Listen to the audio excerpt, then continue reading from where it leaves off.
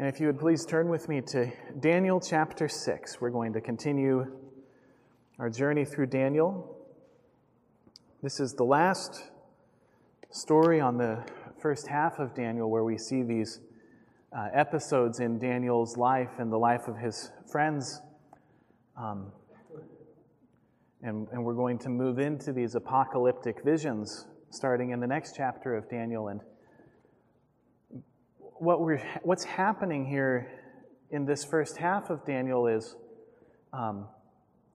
Daniel is seeing things happening in his life that are a part of the whole cosmic battle that God is waging against his enemies.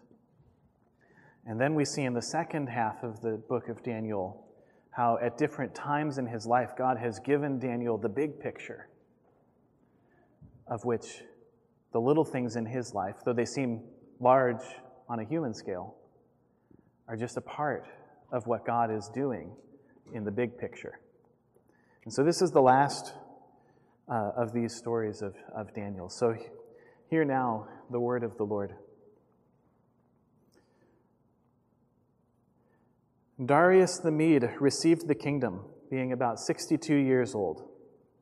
It pleased Darius to set over the kingdom 120 satraps to be throughout the whole kingdom, and over them 3 high officials, of whom Daniel was one, to whom these satraps should give account, so that the king might suffer no loss. Then this Daniel became distinguished above all the other high officials and satraps, because an excellent spirit was in him, and the king planned to set him over the whole kingdom. Then the high officials and the satraps sought to find a ground for complaint against Daniel with regard to the kingdom, but they could find no ground for complaint or any fault, because he was faithful, and no error or fault was found in him. Then these men said, "We shall not find any ground for complaint against this Daniel, unless we find it in connection with the law of his God." Then these high officials and satraps came by agreement to the king and said to him, "O King Darius, live forever. All the high officials of the kingdom, the prefects and the satraps, the counselors and the governors are agreed that the king should establish an ordinance and enforce an injunction that whoever makes petition to any god or man for 30 days, except to you, O king, shall be cast into the den of lions. Now, O king, establish the injunction and sign the document so that it cannot be changed, according to the law of the Medes and the Persians, which cannot be revoked." Therefore King Darius signed the document and injunction. When Daniel knew that the document had been signed, he went to his house, where he had windows in his upper chamber open toward Jerusalem. He got down on his knees 3 times a day and prayed and gave thanks before his God, as he had done previously. Then these men came by agreement and found Daniel making petition and plea before his God. Then they came near and said before the king concerning the injunction, "O king, did you not sign an injunction that anyone who makes petition to any god or man within 30 days, except to you, O king, shall be cast into the den of lions?" The king answered and said, "The thing stands fast according to the law of the Medes and Persians, which cannot be revoked." Then they answered and said before the king, "Daniel, who is one of the exiles from Judah, pays no attention to you, O king, or the injunction you have signed, but makes his petition 3 times a day." Then the king, when he heard these words, was much distressed and set his mind to deliver Daniel. And he labored till the sun went down to rescue him. Then these men came by agreement to the king and said to the king, "Know, O king, that it is a law of the Medes and Persians that no injunction or ordinance that the king establishes can be changed." Then the king commanded, and Daniel was brought and cast into the den of lions. The king declared to Daniel, "May your God, whom you serve continually, deliver you." And a stone was brought and laid on the mouth of the den, and the king sealed it with his own signet and with the signet of his lords, that nothing might be changed concerning Daniel. Then the king went to his palace and spent the night fasting, No diversions were brought to him, and sleep fled from him. Then at break of day the king arose and went in haste to the den of lions. As he came near to the den where Daniel was, he cried out in a tone of anguish. The king declared to Daniel, "O Daniel, servant of the living God, has your God, whom you serve continually, been able to deliver you from the lions?" Then Daniel said to the king, "O king, live forever. My God sent his angel and shut the lions' mouths, and they have not harmed me, because I was found blameless before him. And also before you, O king, I have done no harm." Then the king was exceedingly glad and commanded that Daniel be taken up out of the den. So Daniel was taken up out of the den, and no kind of harm was found on him, because he had trusted in his God. And the king commanded, and those men who had maliciously accused Daniel were brought and cast into the den of lions, they, their children, and their wives. And before they reached the bottom of the den, the lions overpowered them and broke all their bones in pieces. Then King Darius wrote to all the peoples, nations, and languages that dwell in all the earth, "Peace be multiplied to you. I make a decree that in all my royal dominion people are to tremble and fear before the God of Daniel, for he is the living God, enduring forever. His kingdom shall never be destroyed, and his dominion shall be to the end. He delivers and rescues. He works signs and wonders in heaven and on earth, he who has saved Daniel from the power of the lions." So this Daniel prospered during the reign of Darius and the reign of Cyrus the Persian. This is the word of the Lord. Now you've heard of the book and the character Little Lord Fauntleroy, from the novel by Francis Hodgson Burnett. And his birth name was Cedric Errol, and he was this little boy growing up poor in New York City. He was raised alone by his mother after his father had died. And one day he receives a message from his estranged grandfather, the Earl of Dorincourt. And he learns that he's actually the heir to a vast estate. And so he moves to England, where the Earl intends to teach him to live as an aristocrat. But in the end, it's actually little Cedric who teaches his grandfather to be compassionate and to take good care of those who are dependent on him. And so if Little Lord Fauntleroy is a rags to riches story, we see that Daniel's story goes a little farther, because Daniel's story is a rags to riches to rags to riches to more riches kind of story. For he was exiled from Jerusalem, but made ruler under Nebuchadnezzar over the whole province of Babylon, then forgotten by the time of Belshazzar, and then made third in the kingdom on the last day of Belshazzar's reign, and somehow retains his position and continues advancing at the time that Babylon is conquered by the Medes and the Persians.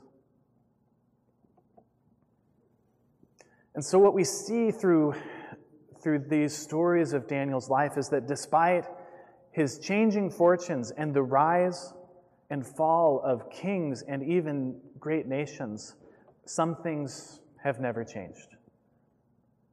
For one thing, it's always been God who's pulling the strings. That's one of the messages of the dream that Nebuchadnezzar had back in chapter 2. For Nebuchadnezzar saw that his kingdom's days were numbered, and that other kings would take his place, and that all of them would be subdued by the kingdom of God. And so God always has been and always will be in control. Another constant is that Daniel has always devoted himself to doing God's will. The very first chapter of Daniel tells us that he rejected the king's food in order to show that the true God is the one who provides for him. And the last verse of that chapter tells us that Daniel continued in this manner through his whole career. and that his career then outlived several kings and even one great empire. And even in the rise and fall of kings, we kind of see a consistent theme that the rulers of this world go against God and need to learn from him. And so when Belshazzar was killed and Darius came to power, this is a real sort of meet the new boss, same as the old boss kind of situation. And so for the umpteenth time, Daniel finds himself in the position to serve a pagan king well and to teach him God's ways. And so all of us find ourselves in these types of situations, for every day provides opportunity to show the world God's ways. Every day provides opportunities to walk in his ways despite challenges, sometimes even strong challenges that come our way. Sometimes it's little things. It could be as simple as being polite to the cashier at the check stand at the grocery store. It can be giving solid advice to a friend. But it might be as big as honest dealing in multi-million-dollar business deals. At my church, when I lived in St. Louis, the financial manager, A.G. Edwards, was a member. And in 1929, the year of the stock market crash, his brokerage firm lost money for exactly one client because they had managed the money well, because A.G. Edwards knew it wasn't his money to manage. And so God gives opportunities for people to honor him in ways both great and small. You know, many of us today are wrestling with questions of what it means to love our neighbor and how we can maintain a loving community despite differences of opinion on a whole host of subjects that none of us even dreamed of thinking about in 2019. And so the question of honoring God under all kinds of pressure has always been a major concern for all of God's people throughout all of history. And in all kinds of ways, we have the temptation not to obey God. For not only does the world want to pressure us to disobey God, even here in the church, we have ways that we sometimes honor and protect people who disobey God for all kinds of sins, ranging from greed to abuse of every kind, spiritual, emotional, sexual. And so what do you do when you're under pressure? Where do you find the strength to carry on?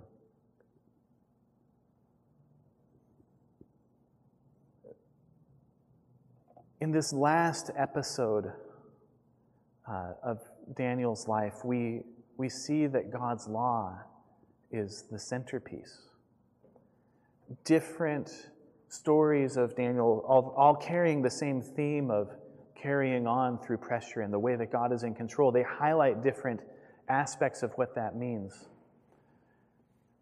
And here we see just repeatedly this emphasis on the law of the Medes and the Persians and how it can't be changed and it can't be revoked. In contrast to Daniel, in whom they could only find fault on account of the law of God.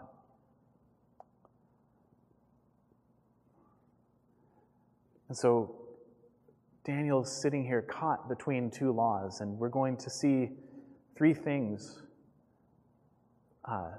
in his story that apply to all of God's servants, people like you and me. And first we see that caught between two laws, God's servant carries on because, second, God alone has authority to judge. And third, God's law alone is permanent. So God's servant carries on because God alone has authority to judge, and God's law alone is permanent. So Daniel, he was minding his own business, or he was minding the king's business, but in any event, he was paying attention to his own work. He was doing a good job. In fact, he was doing such a good job that the king wanted to put him in charge of the entire empire. It's an important position given only to trustworthy and capable administrators, in part because the royal revenue depends on it. I've heard it said that the taxman scoffs at the butcher who prepares a pig and wastes the squeal. Now, presumably, Daniel, being a good man, was fair to his subjects, but nevertheless, the king profited because of Daniel's excellent work. And so, while Daniel is just sitting there counting beans or making tick marks on a stone tablet, I should have researched that part, what that would look like, certain opponents rise up, hoping to take him down a peg. For they feel that Daniel's success comes at their expense. But they can't find anything to pin on him. He does his work admirably. They can see that wisdom is in him and his reputation precedes him. But they know this about Daniel, that he will not compromise when it comes to obeying the law of his God. And so they concoct a situation where God's law and Darius' law will be absolutely opposed to one another. So they propose to Darius that for 30 days all people be required to direct their prayers to Darius rather than to their gods. And you look at this and you can see a few loopholes. It only lasts 30 days. Daniel is probably in his 80s at this point. So out of a lifetime of service to God, surely Daniel can get by for 30 days directing his prayer to Darius. It's not that big a deal. And second, this law doesn't actually require anybody really to give up worshiping their God or to deny their existence. The law doesn't declare that Darius is a god. It doesn't deny the existence of any god. It simply says that requests should be directed to Darius rather than elsewhere. And so the effect is of making Darius really a representative, the kingdom's official authorized representative of all gods for a short period of time. But it doesn't involve worshiping Darius himself as a god. And yet God's word is clear. He alone is our God. He alone takes care of us. And He is the one to whom we go directly to hear our prayers. When Solomon dedicated the temple, he asked God to make this temple a house of prayer for all the nations. Jeremiah tells the exiles to pray to the Lord on behalf of the city where he sent them. And so Daniel continues praying to God. In fact, he goes on it exactly the same way that he had previously done. He didn't alter his practice. He didn't start praying silently. He didn't start praying away from the windows. He used to pray in front of open windows toward Jerusalem. And he continued praying in front of open windows toward Jerusalem exactly the same way. Daniel simply carried on. And this has important lessons for us too when our own faith and practice are challenged, because we also, against all kinds of challenges, we ought to carry on. But still, even in Daniel's example, there's a couple of things to note. We note that this is a very extreme example. For prayer to the true God is forbidden completely for 30 days. Not every challenge to our faith is this extreme. But here in Daniel, we see the lengths we should be willing to go to in order to obey God.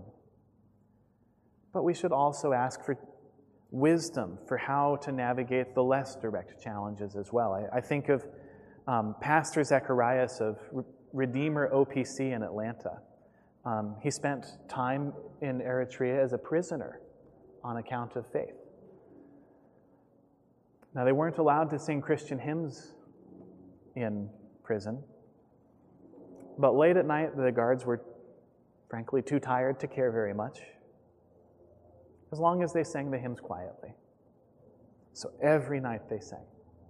Quietly, but they sang. And so there are times when carrying on means a change in some specifics, but what continues is always the worship, singing to God, praying to God, reading His Word. These are things that we can't compromise on.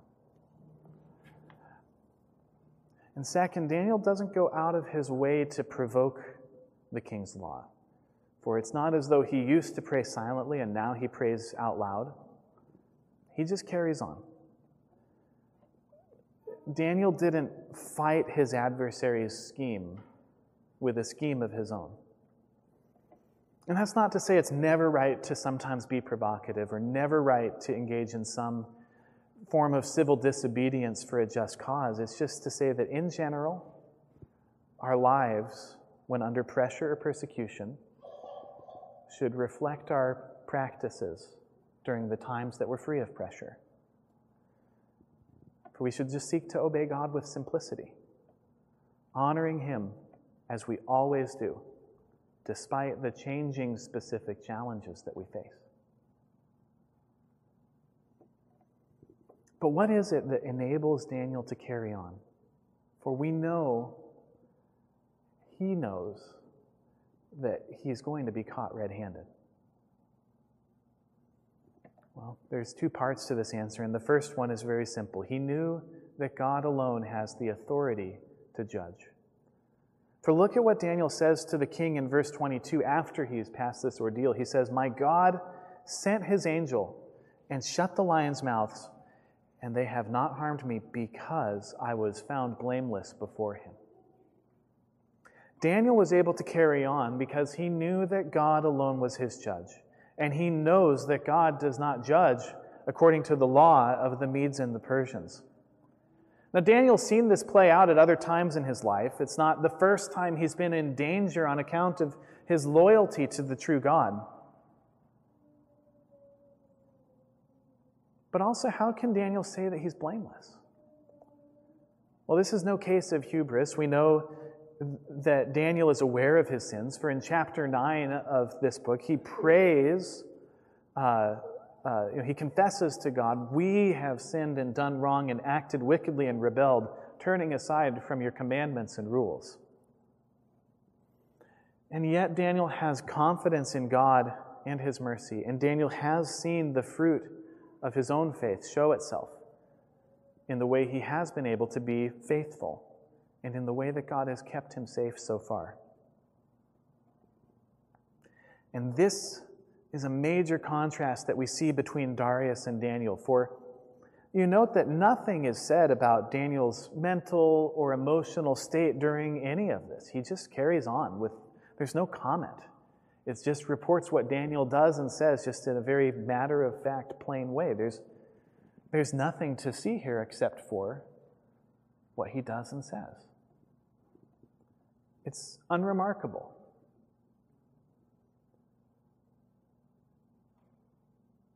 But what about Darius?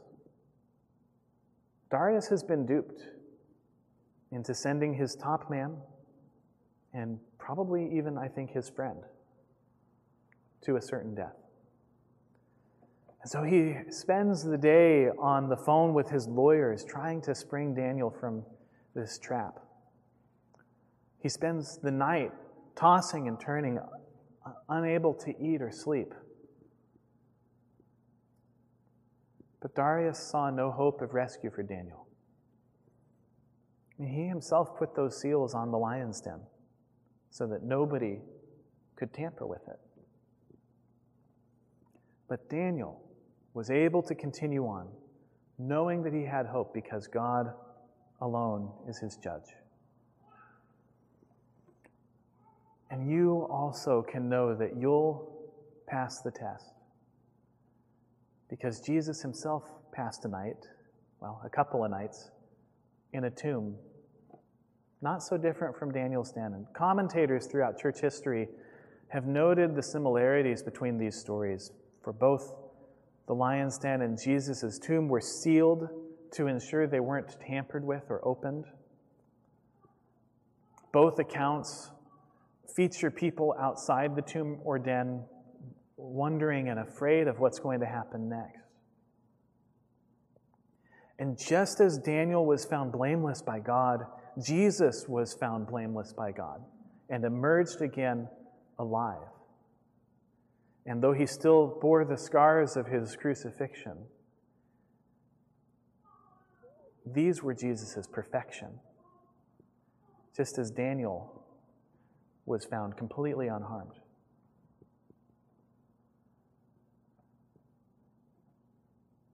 And so the punishment for all the sins of God's people were poured out on Jesus on the cross. But because he was perfect, and because he himself is God, he appeased God's wrath by this sacrifice. And having appeased the wrath of God, it was unjust for him to be left dead. Now, Daniel's blamelessness doesn't compare with Jesus' own innocence. And we know that Hebrews 11:33 tells us that Daniel's blamelessness was purchased by Jesus' death and resurrection. And so Daniel's story is there to point us to the perfect sacrifice and resurrection of Christ. And so when Jesus returns, you will stand before his judgment seat, and if you have faith in Christ, you also will be declared blameless. And so from time to time, we see how God brings the power of the fulfilled kingdom into a time of crisis. And so God renders his verdict early, before the final judgment in Daniel's case. God declares him blameless and delivers him from the lions. And so God here is showing you too what you can be confident will happen one day if you put your faith in him. And that brings us, this leap forward in time to the day of judgment brings us to the other reason why Daniel can carry on. For he knew that God is his judge, but he also knows that God's law alone is permanent, which reflects the fact that God alone is sovereign and that he outlasts all human authority and power and shows that it is all hollow. For several times it's mentioned that the laws of the king Darius can't be changed or revoked. In fact, Daniel's adversaries remind Darius of this fact when he's trying to secure Daniel's release. They use this fact to their advantage when they tricked Darius into making this foolish law, because they knew that Darius loved Daniel and wanted to promote him, and so that Darius would want to go back on his law and change his mind. And so their only hope rests in the fact that the law can't be changed. But what they find instead is that God undermines the king's law quite easily.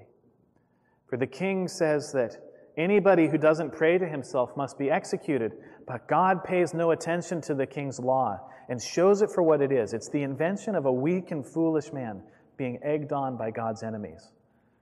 And what's more, God even enters his own judgment against these adversaries, for they too are thrown into the lion's den and immediately are devoured. They trusted in the permanence of the king's law, but found themselves in their law overruled by God instead. But praise be to God that Darius learns the lesson.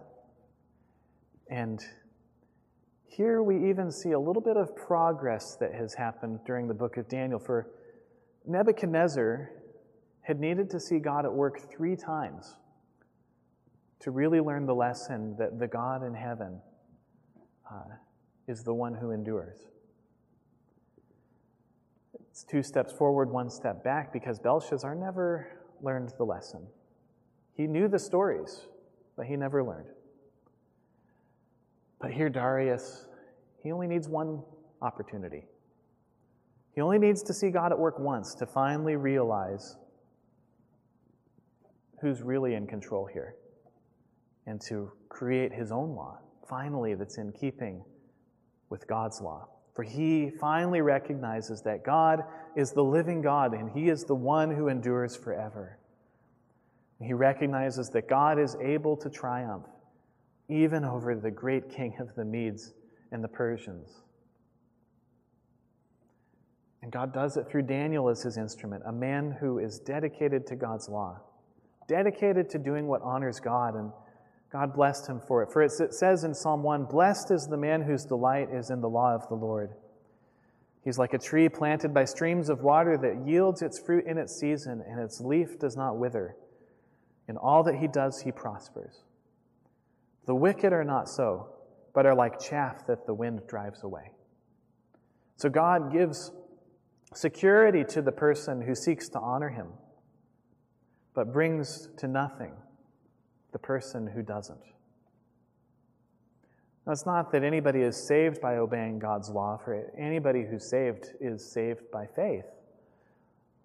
But it's as James writes, "I'll show you my faith by my works." And he speaks of Abraham saying faith was active along with his works, and faith was completed by his works. And the scripture was fulfilled that says, "Abraham believed God, and it was counted to him as righteousness, and he was called a friend of God." And we see how God's law reflects his own character and attributes.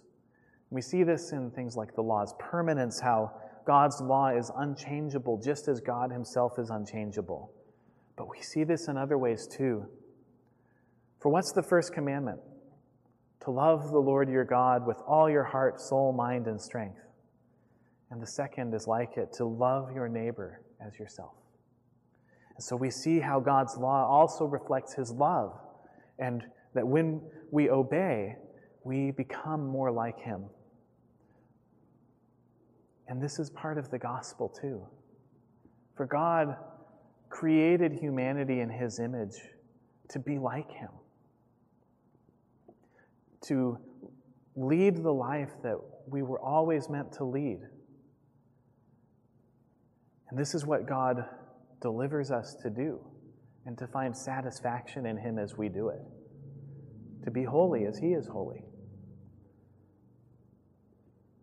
And so, as Paul writes about the role of the law in the Christian life, he writes in Galatians 5 that through love we ought to serve one another. And so God's law to this day requires that we reflect his love for us in our self-giving love to others, which is hard to do sometimes. For there are pressures to dishonor God. There are pressures to take advantage of our neighbor. And in this life, we won't always be delivered from the lion's den the way Daniel was. Remember, this is sort of an intrusion of the final judgment into this age, or the age before ours, of course. But we know that in the end, God will judge rightly, and that nobody can take away from you the life that has been won for you by Jesus. And so even at great cost to yourself, you can love your neighbor. You can give your time generously for the person who needs it. You can give professional services pro bono. You can stand up for the truth of God's word when it's challenged. And in the end, no matter what the circumstances are, you can carry on in obedience, knowing that he alone is the judge, and his law alone is permanent. Let's pray. Father, we thank you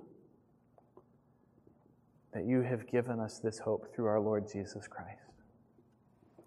And we thank you that you empower us to just serve you faithfully in all kinds of circumstances, no matter what's going on. And so, Father, we pray that you will continue to equip us and continue to give us that confidence in Christ that leads us to show the world who you are. We pray that your name will be glorified through us. In Christ's name we pray. Amen.